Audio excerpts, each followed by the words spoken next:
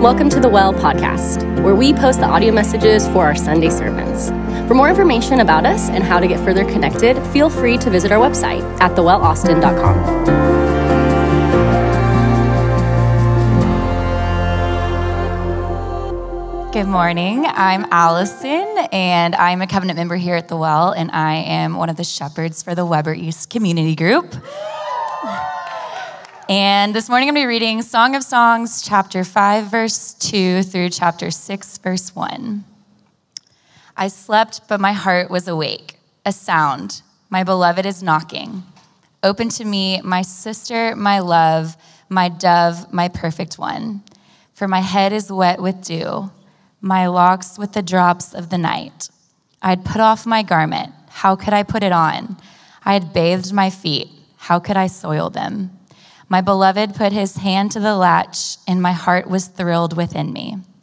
I arose to open to my beloved, and my hands dripped with myrrh, my fingers with liquid myrrh on the handles of the bolt. I opened to my beloved, but my beloved had turned and gone. My soul failed me when he spoke. I sought him, but found him not. I called him, but he gave no answer. The watchmen found me as they went about in the city.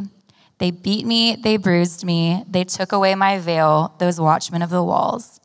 I adjure you, O daughters of Jerusalem, if you find my beloved, that you will tell him I am sick with love. What is your beloved more than another beloved? O most beautiful among women, what is your beloved more than another beloved, that you thus adjure us? My beloved is radiant and ruddy, distinguished among 10,000. His head is the finest gold. His locks are wavy, black as a raven. His eyes are like doves beside streams of water, bathed in milk, sitting beside a full pool. His cheeks are like beds of spices, mounds of sweet-smelling herbs. His lips are lilies, dripping liquid myrrh. His arms are rods of gold, set with jewels. His body is polished ivory, bedecked with sapphires. His legs are alabaster columns set on bases of gold. His appearance is like Lebanon, choice as the cedars. His mouth is most sweet, and he is altogether desirable. This is my beloved, and this is my friend, O daughters of Jerusalem. Where is your beloved gone, O most beautiful among women? Where has your beloved turned, that we may seek him with you? This is the word of the Lord. All right, Bride of Christ, how are we? We ready? Yeah. Cool. Well, happy Mother's Day to many of the women out there. Luckily, we are not talking about the sermon that we discussed last week, or else that would have made for some really interesting Mother's Day brunch discussions, all right? And so as we've done each week, I think that's important if you're new, just to begin with a really, really quick caveat. And so if you were not here the first week in particular, I would really encourage you to go listen to that sermon in general, but particularly really the first 10 or so minutes of that sermon, because there's many caveats that we could give about the book every single week. And in order for us to receive some depth to this book, I think that understanding the book structure understanding things like how to receive this as a single person, that will really help us journey through this book well. And those caveats will really aid to your understanding every week. And so today I'm going to admit this is probably one of the easiest ones to digest and to follow along to, and to keep kind of that, well, what if I'm single, or what about my relationship with God? It's the easiest to keep those things in perspective. And so today we're talking about almost an opposite issue of what we talked about last week, and what we're looking at is conflict within relationships. And so even though what we covered last week can create a lot of conflict in relationships, I think that often we're kind of confused as to what to do in the midst of conflict. And so up until this point of the song, the couple feels like they're living in an Eden-like atmosphere where everything is virtually perfect. Sure, there is temptations for the foxes to come in chapter 3, but it also doesn't really seem like the foxes are there quite yet. It's really telling you need to prepare for if and when the foxes do come. And so up until this point, they are in Eden. But what do you do when the foxes do come in? When they come in either noticed or unnoticed? When they come in intentionally or unintentionally, how do you handle conflict? This couple, at least in this chapter, they exit Eden and they enter into the real world. And because this book is more wisdom than it is poetry, there's a ton for us to glean today about how we handle conflict well. And so here's the premise before diving into the scriptures directly that I want us to kind of wrestle with today, is that every worthwhile relationship has conflict. Every worthwhile relationship is going to have conflict. Unfortunately, many of us don't really know what to do when conflict comes because our entire idea of romance or our entire idea of friendship is that of fantasy. It's idealized heavenly states of bliss. And so we're unfamiliar with how to resolve conflict in ways that are glorifying to God and edifying for others. And we don't even see how conflict is actually able to bring blessing if we learn how to handle it rightly. And so, beloved, understanding that conflict will indeed come and not idealizing relationships and understanding what to do when it does come, like being equipped within those relationships, is a key part to making any relationship, particularly the relationship of marriage, work. And since we live in the church, I think that often we live in this conflict avoidant culture that doesn't know what to do if and when there is tension. And so we tend to get confused when conflict arises. That, or we don't really know how to fight fair. And we don't really know how to fight well. And that often robs us of all of our love. And what it feels like at that moment is what she feels like in verse 6, where it feels like our souls fail us when this conflict comes. And this can lead to great ruin of a romance or great ruin of friendship that was once so beautiful if we do not know how to overcome the fox and how to replant the garden. And so conflict, at least I believe, often causes individuals to only dream and to fantasize about what could be, usually in somebody else's garden, as opposed to fighting for the relationship in the garden that God has cultivated around us. And since we leave relationships so quickly, right, and we don't want to engage in conflict, or we tend to kind of shell up in our relationships, and we don't really want to engage in conflict that way, we miss the restoration of Eden that is possible within every relationship if both parties are willing to put in really good work. And so because, listen, the next chapter, there's all sorts of beautiful intimacy once again. And so it's proven that just because conflict comes doesn't mean that what we experienced last week in chapter 4 can't also be experienced in chapter 6, but you got to know how to wrestle with the conflict. You got to be willing to endure that well. So it is possible if we are ready for it. And I believe that this text gives us some base tools by which to use conflict in a positive way in our relationships, how to overcome it well in a way that it builds up everyone involved in the relationship, and even those outside of the relationship, it edifies them as well. And so let's dive into this text, all right, and glean from this wisdom literature. So homegirl, Shulamite, Shushu is what the sisters called her on the streets, all right? She was asleep, but then her husband got home and he was trying to practice chapter 4 again, right? Look, he speaks identical words that he spoke last week, trying to stir up some emotions in her. But look at what it says. It says that his locks were wet. Now, y'all know y'all can't be getting the locks wet, right? A normal fade, that's cool, but the locks, that'll ruin the drip, all right? And so she ain't having it, though, at this moment. She's like, yo, I got my PJs on. You tripping? I'm not trying to get my feet dirty and walk across this dirty floor again. They're clearly married now because this is a clear marriage fight.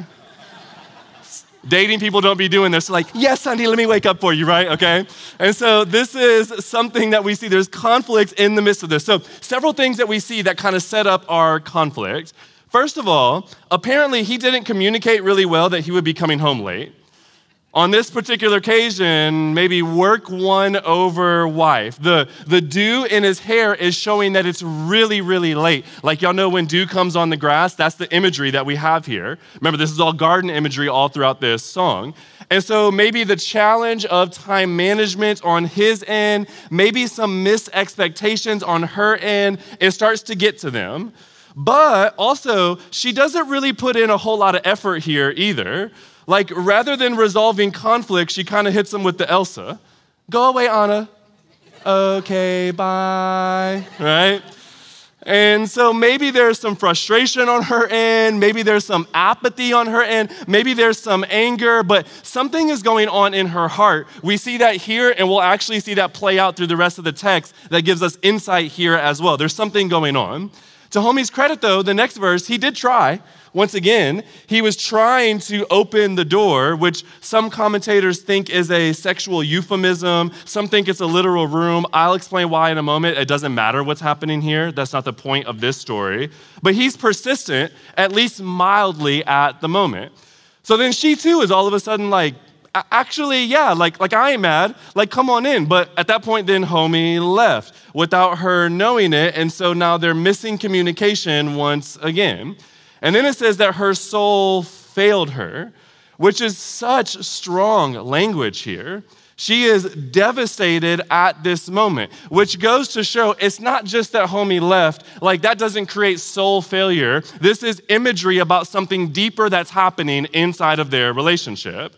Then all of a sudden, the poem, the song, it takes this wild turn because she goes out to find him, and then the watchmen beat her up, and they bruise her, and they take her veil.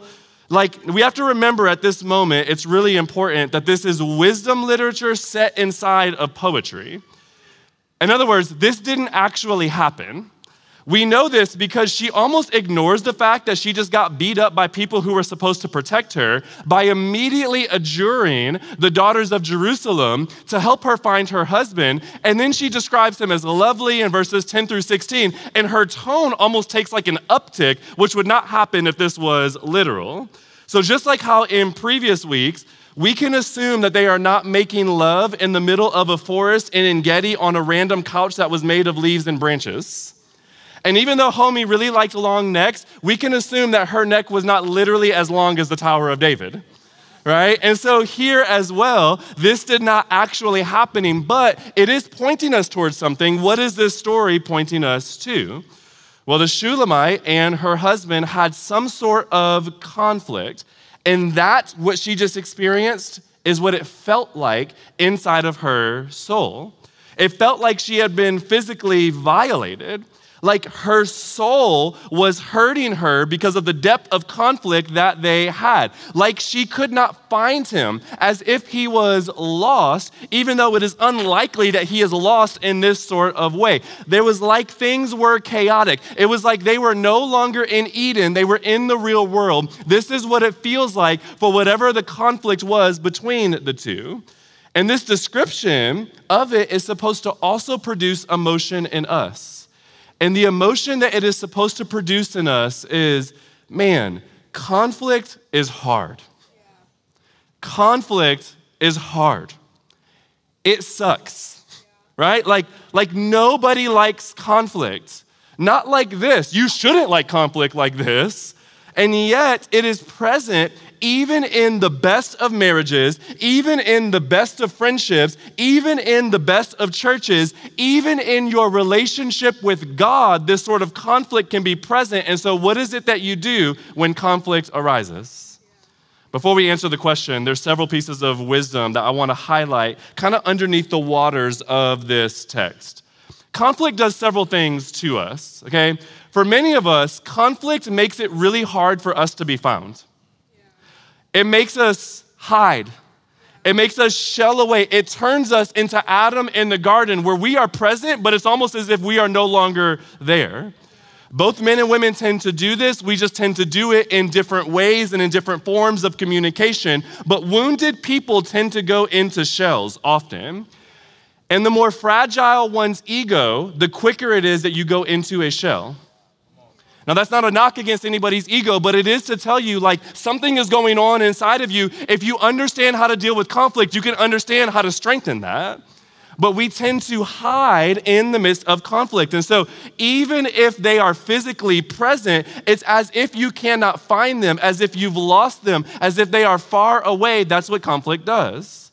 And often I believe that we are unwilling to do the hard work of trying to find them again or make ourselves available to be hurt once again for the sake of the relationship. That's one thing that happens in conflict. Or when conflict comes, we can kind of get passive aggressive at times. Like, how can I get my feet dirty again? Right? Instead of saying, I'm really hurt that you came home late. She's like, I don't want to get my feet soiled. Which is often translated to the hearer as, you're not worth me putting in effort towards, especially if he has a fragile ego. Or sometimes conflict can turn us into the watchman because we get hurt and we don't really know how to fight fair. And so we get hit with a pocket knife by somebody because of their sin, but then we throw a sword back at them in retaliation and we overdo it. That can happen in conflict as well. Or conflict can just feel like straight up missing another person because of bad communication or because of unmet expectations. Like, God is supposed to do blank in my life, and if he doesn't do that, then that's conflict between you and the Lord. My spouse is supposed to act like this, and if she doesn't do this, if he doesn't do this, then church is supposed to look like this, and when it messes up, then... And conflict begins to create this thing where we have these expectations, and because we lack good communication, we just miss one another, and often we begin to expound that conflict in a way that is unresolvable versus fighting against the grain of the conflict. Every relationship worth fighting for will have some conflict. Missed communication. The man thought that they was finna get it on again, right? She was not really trying to. Maybe because of his sin, maybe because of her sin, maybe there's a mixture of both, who knows? But then she's actually like, never mind, yeah. Like come on in. Now he's the absent one, like missing one another can create this soul failure. It can feel like it is difficult, if not impossible, to get over. Regardless of one of those four feelings that I just mentioned, regardless of our default within the reason why or how we respond to conflict, every relationship experiences conflict. Think within the relationship of marriage. That's probably the easiest one to dissect. You do know that it is not two angels that are getting married to one another. It is two sinners, right? Like when I was single, I thought I was the dopest roommate ever. And then I got married to Natalie, and I was like, dang, Natalie's a sinner. She don't realize how dope I am. And then God, by his grace, matured me, because I thought I was Timothy, and I was like, oh, I ain't him. This is a me thing, right?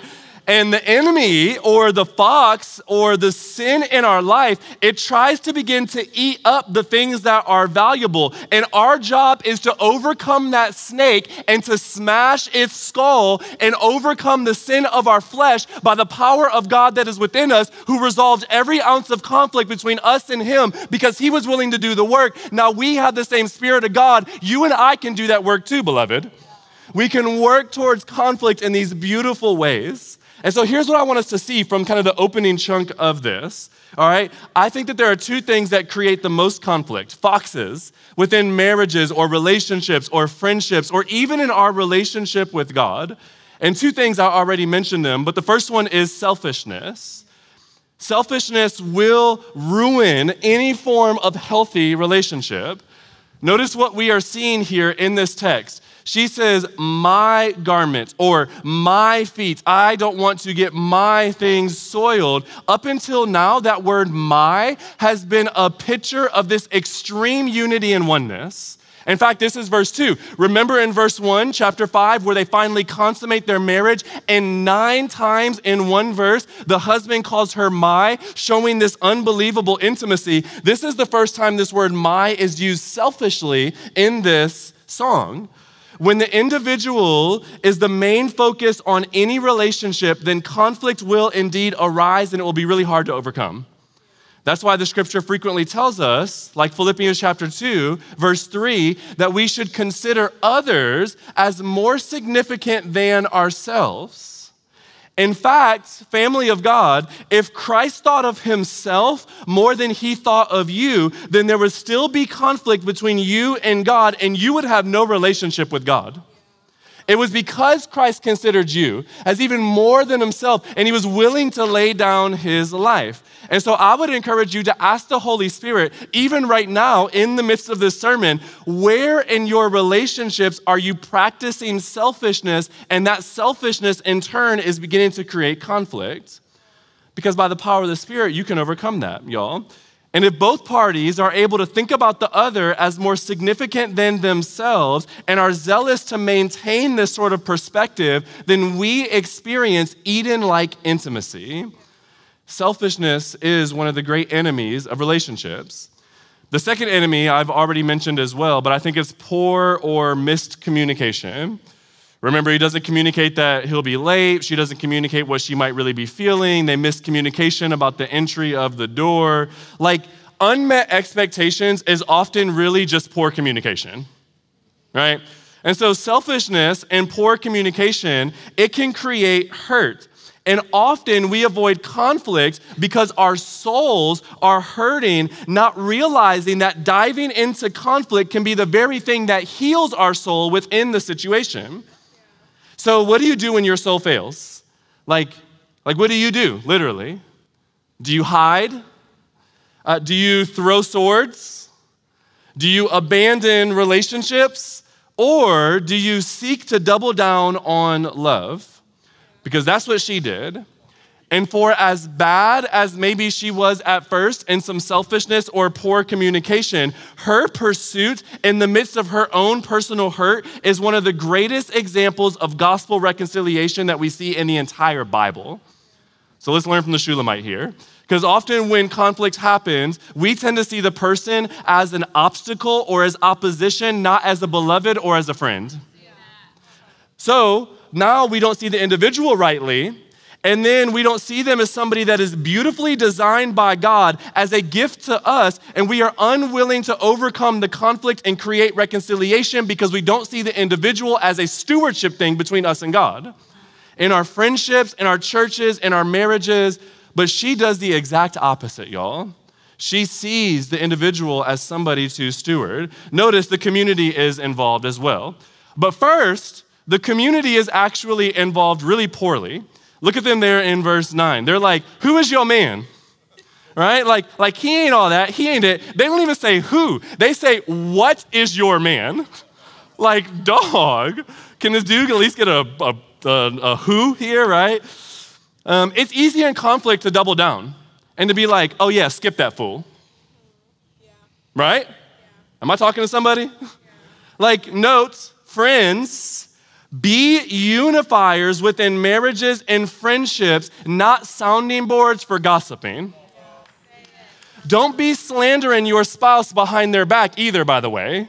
That's poor communication. You just became the fox in your own relationship. Getting advice and getting counsel from godly people, definitely. Do that all the time. But getting justification because you feel hurt, that's God's job, not theirs. And so we need to make sure that we are even being friends in the right way, encouraging reconciliation, not trying to encourage division, which is so easy to do when a person is hurt because we're like, oh, we're just caring for them. But in reality, we're feeding these seeds of division, y'all. And that's what Satan does. And that is ruinous to marriages and friendships and churches. Let us rid ourselves of that. But these friends, they're not great friends at first. She wants to find her husband, and they are hating. The ground is ripe for further division. But she takes this conflict with her friends and this conflict with her lover, and she uses it as an opportunity to triple down on her love, y'all. She is a wonderful picture of the gospel. Verses 10 through 16, she gives this raid of beauty about her husband. And she starts off from head to toe about him. He gave 8 physical forms of her beauty in the last chapter. She one-ups them and gives him 10 here. She is continuing to pour out love. Listen, y'all, even in the midst of conflict. Meaning, friends, don't miss the wisdom behind this. When you have conflict with people, they don't stop being beautiful to God. And when you can see them as such, it often helps you to overcome the pain of the conflict, and you seek to find them and reconcile them, that their soul and your soul might no longer feel dead. We tend to not want to see this. We tend to want to see the bad in people so that we can justify our hurt and our pain. But if we can see the good in people, we then amplify our reconciliation. 2 Corinthians chapter 5, verse 16 gives us a piece of this reality as well. It says that, listen, Paul once regarded Christ according to the flesh, but he actually regards him as thus no longer. But the first part of that verse is really, really interesting. In verse 16, it says, "For we therefore regard no one any longer according to the flesh." The Shulamite is practicing this. She is not just seeing him as a conflict bringer. She's seeing past that, seeing the beauty within him, and is working to try to restore that relationship. And where she may have started off poor, she's also the first person to repent in this relationship. She turns from what she's doing, and the person who originally didn't even want to get their feet soiled is now out and about in the city at the night doing whatever it takes to find this individual. That is repentance. It's turning away from what she was doing before. She turns back around, does not take the bait of gossiping in verse 9, or does not give up because of her hurt in verse 7. She pursues, still practicing week 2 of our relational series. And so while poor communication and selfishness tends to be the weeds within our garden, the remedy for these weeds, family, are really, really simple. It's selflessness and communication. She is searching for him, even though she's hurt, and maybe even feels like hiding in a shell. She is recommunicating her love for him, even though she feels wounded herself, like we see in verse 7. She is overcoming the barriers that are hard to jump over because this is a godly woman that is full of Christ-like character. Let me give you an analogy to this, what she's doing here. Nally and I recently moved into a new home a few months ago. And in my old home, which we lived in for about 10 years, I never did any work to the garden because I detest gardening. And so my home often looked like Genesis chapter 1, where it was void and chaotic and it had no man to till the garden, right? And then I moved into this new home and I was like, I'm gonna try to actually have some good grass for once. And so I started trying to tend to the garden. Y'all, I hate gardening. Like almost as much as I hate the enemy. I hate like being outside. It is so grievous to my soul. I don't know why, I just don't like gardening at all. And what happens is I put down all of these things in the ground. I don't know half of what I'm doing. I gotta call up my friends, like, yo, am I doing the right thing? Probably not, right? But I'm like creating this ability for all these things to grow. And the irony is, the more healthy that I make the lawn, yes, it is easier for grass to grow, and that will come, but it is also easier for weeds to grow as well. Do you remember Yusuf's analogy about the foxes not going to a graveyard, but going to where there's already fruits?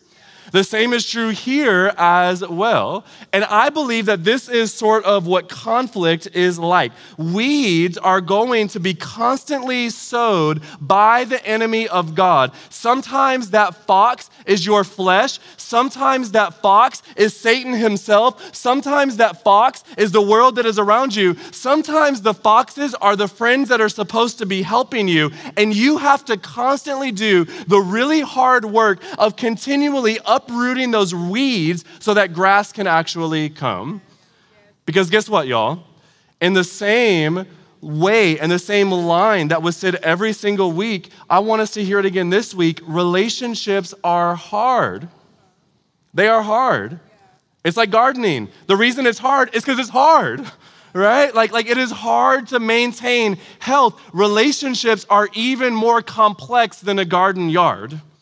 It is hard to endure relationship. East of Eden, there is always going to be some sort of trouble. And the temptation for us is to run off to where there is greener grass rather than working on our garden.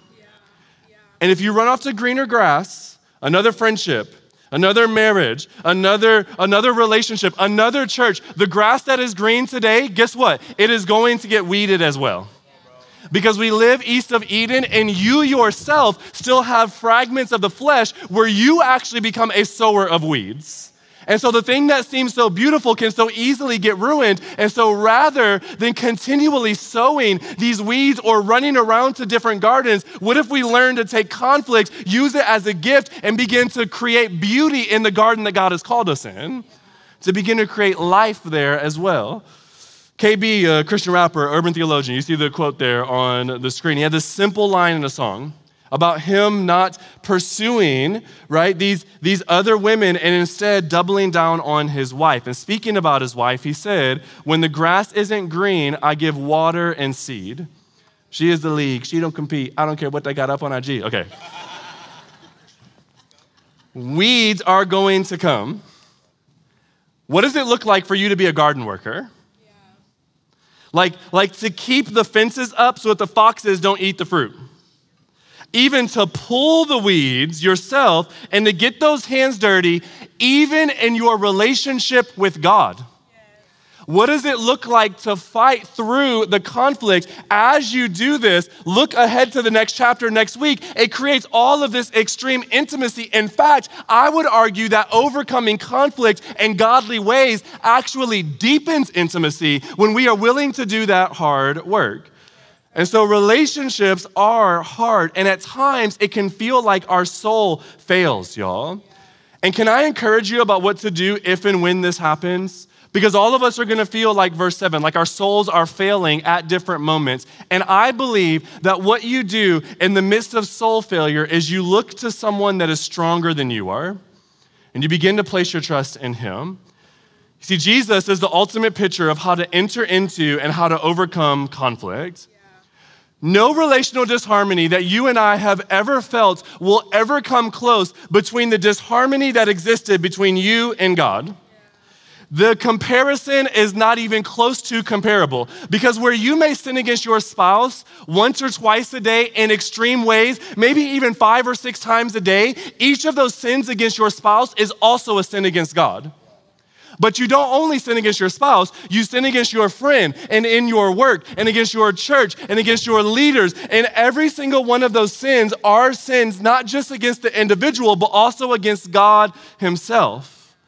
Meaning your sin is stacking up. And there is now major conflict because of that between you and God. But Jesus is the ultimate image of what it means for something to feel like soul death and to pursue that anyway. Listen, Jesus is the ultimate beautiful man, is he not? In verses 10 through 16, we see all this beauty about this man. But what it actually sounds a lot like is Revelation chapter 1, verses 13 through 16.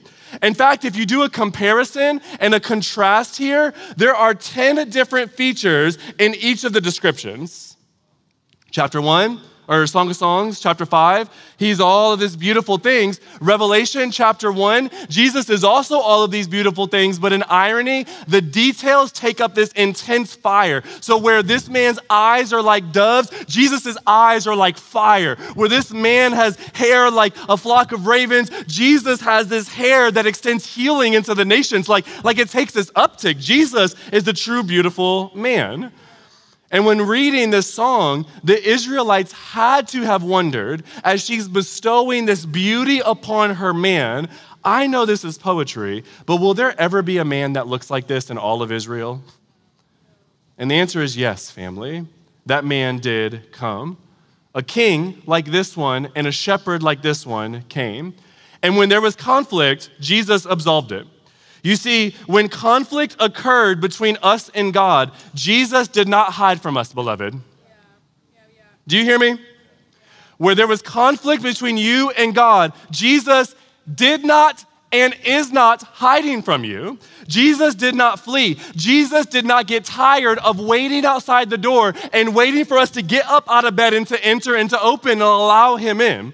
Revelation chapter 3, verse 20, Jesus proclaims this very thing. He says, behold, I stand at the door and I knock, family. And if anyone hears my voice, like he's still standing there. He's waiting for you to hear his voice. He will come in, you will eat with him, and you will be with him. Jesus is standing at the door, friends. And where she did not want to put on her garment to open the door, Jesus did even better. He took off his garment that he might clothe you in his righteousness, Revelation chapter 3 also says. And where she did not want to soil her feet, Jesus would bend down and wash the disciples' feet and become so soiled in his own walking on this earth that those feet would lead him to be crucified, a nail directly through the feet as well.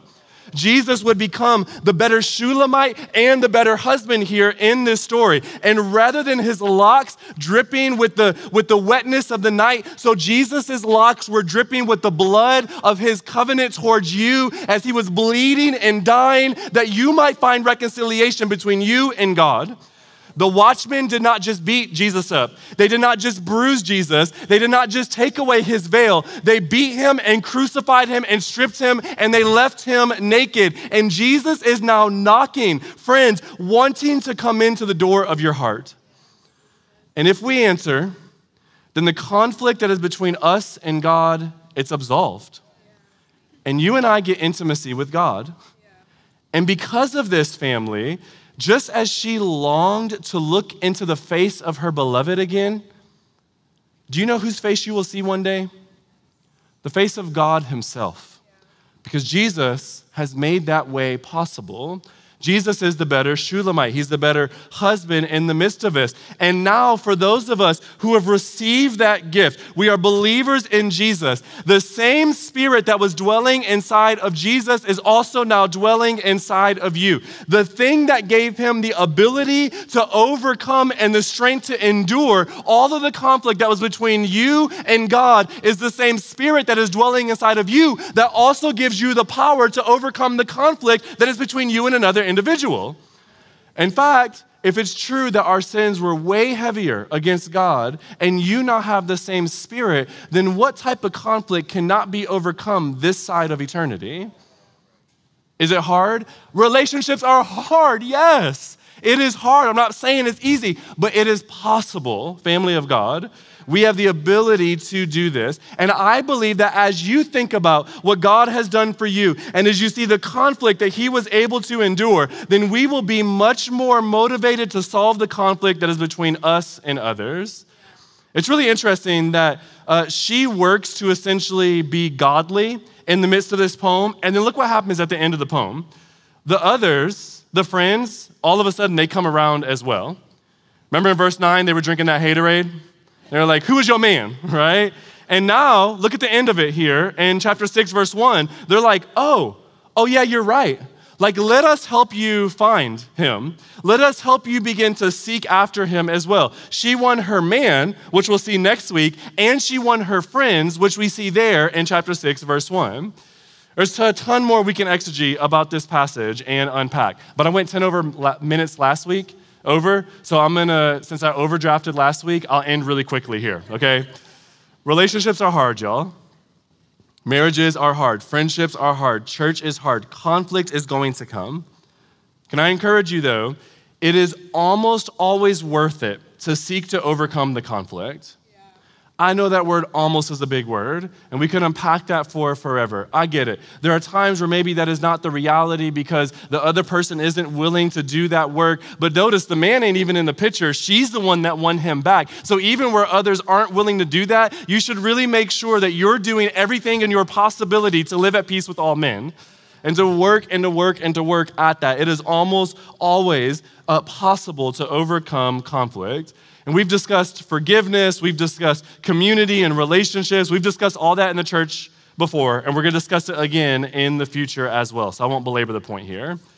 But let me end maybe with an analogy to land us here, since we're doing all this garden imagery, and you will never hear me talk about outside as much as I have in this series, okay? I believe that conflict is a lot like manure, right? Manure is poop.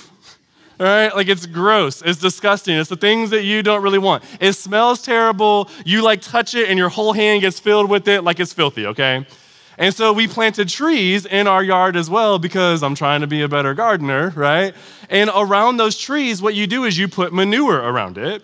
And if you put the manure around it in the right place at the right time and you give it the right nurturing, that manure actually doesn't kill the tree or make the fruit stank or something, right?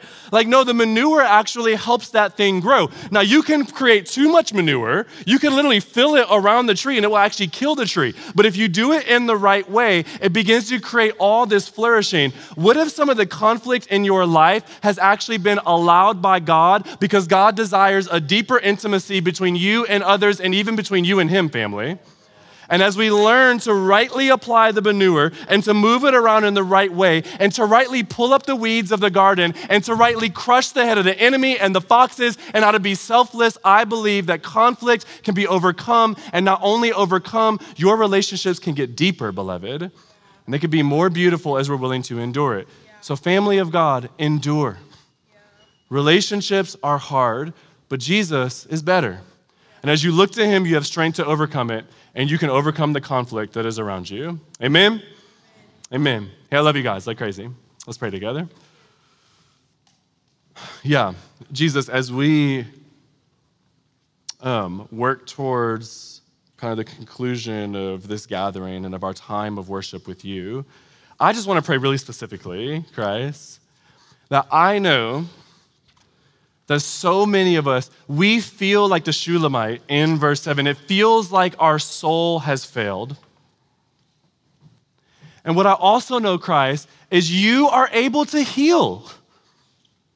Jesus, you are able to take what feels like soul failure and you are able to recreate the garden again. Chapter 6 in the Song of Songs, which we see next week, there can be a deepening. I believe that, and I've seen it over and over and over again. And so, Jesus, I pray for healing where our souls may have failed and for strength and endurance to maintain, to walk in the midst of all of that hardship and to overcome the hurdles and to overcome the feeling of lostness and to overcome the miscommunications and the bad expectations and the selfishness and to begin to try to work towards gospel fruit, Christ. I pray that over every single individual and all of their relationships, Jesus, that we would be a relationally rich people, that we would feel like Eden, that we would feel like Eden. Jesus, I also know that there can be hardship in the midst of a room this large that is just really hard to overcome. And maybe even there's a soul failure, not because of a lack of effort on our end, but even on somebody else's end. But Jesus, I pray that each individual that is in that situation would receive you as God, would receive you where others may have failed. You do not fail, Jesus. You step in as our Father. You step in as our husband. You step in as our brother. You step in as our shepherd. You step in as our friend. You step in every single relational dynamic. You proclaim that that is who you are, because even if others fail, you do not, Christ. And so while I pray for healing and depth over every relationship, I also pray that where it is out of our power to be able to overcome the conflict, that you, Jesus, would step into every single one of these individuals' lives, Christ. That you would be their God, that they would be your people, and that your name would be exalted because of that. God, I thank you that where there was conflict between us and you, Jesus, were willing to lay down your life. I pray that each of us would welcome you into our hearts by faith and say, God, I desire relationship with you. And as we do that, that you would give us the power to then walk out that same sort of reconciliation towards others, that we might have beautiful gardens, God. I pray that individually, I pray that corporately, that our church would be a beautiful garden. We love you, Christ. We pray these things in your precious name. Amen. Hey everybody, thanks so much for listening. If you want more information about us or how to get further connected, please visit our website, thewellaustin.com.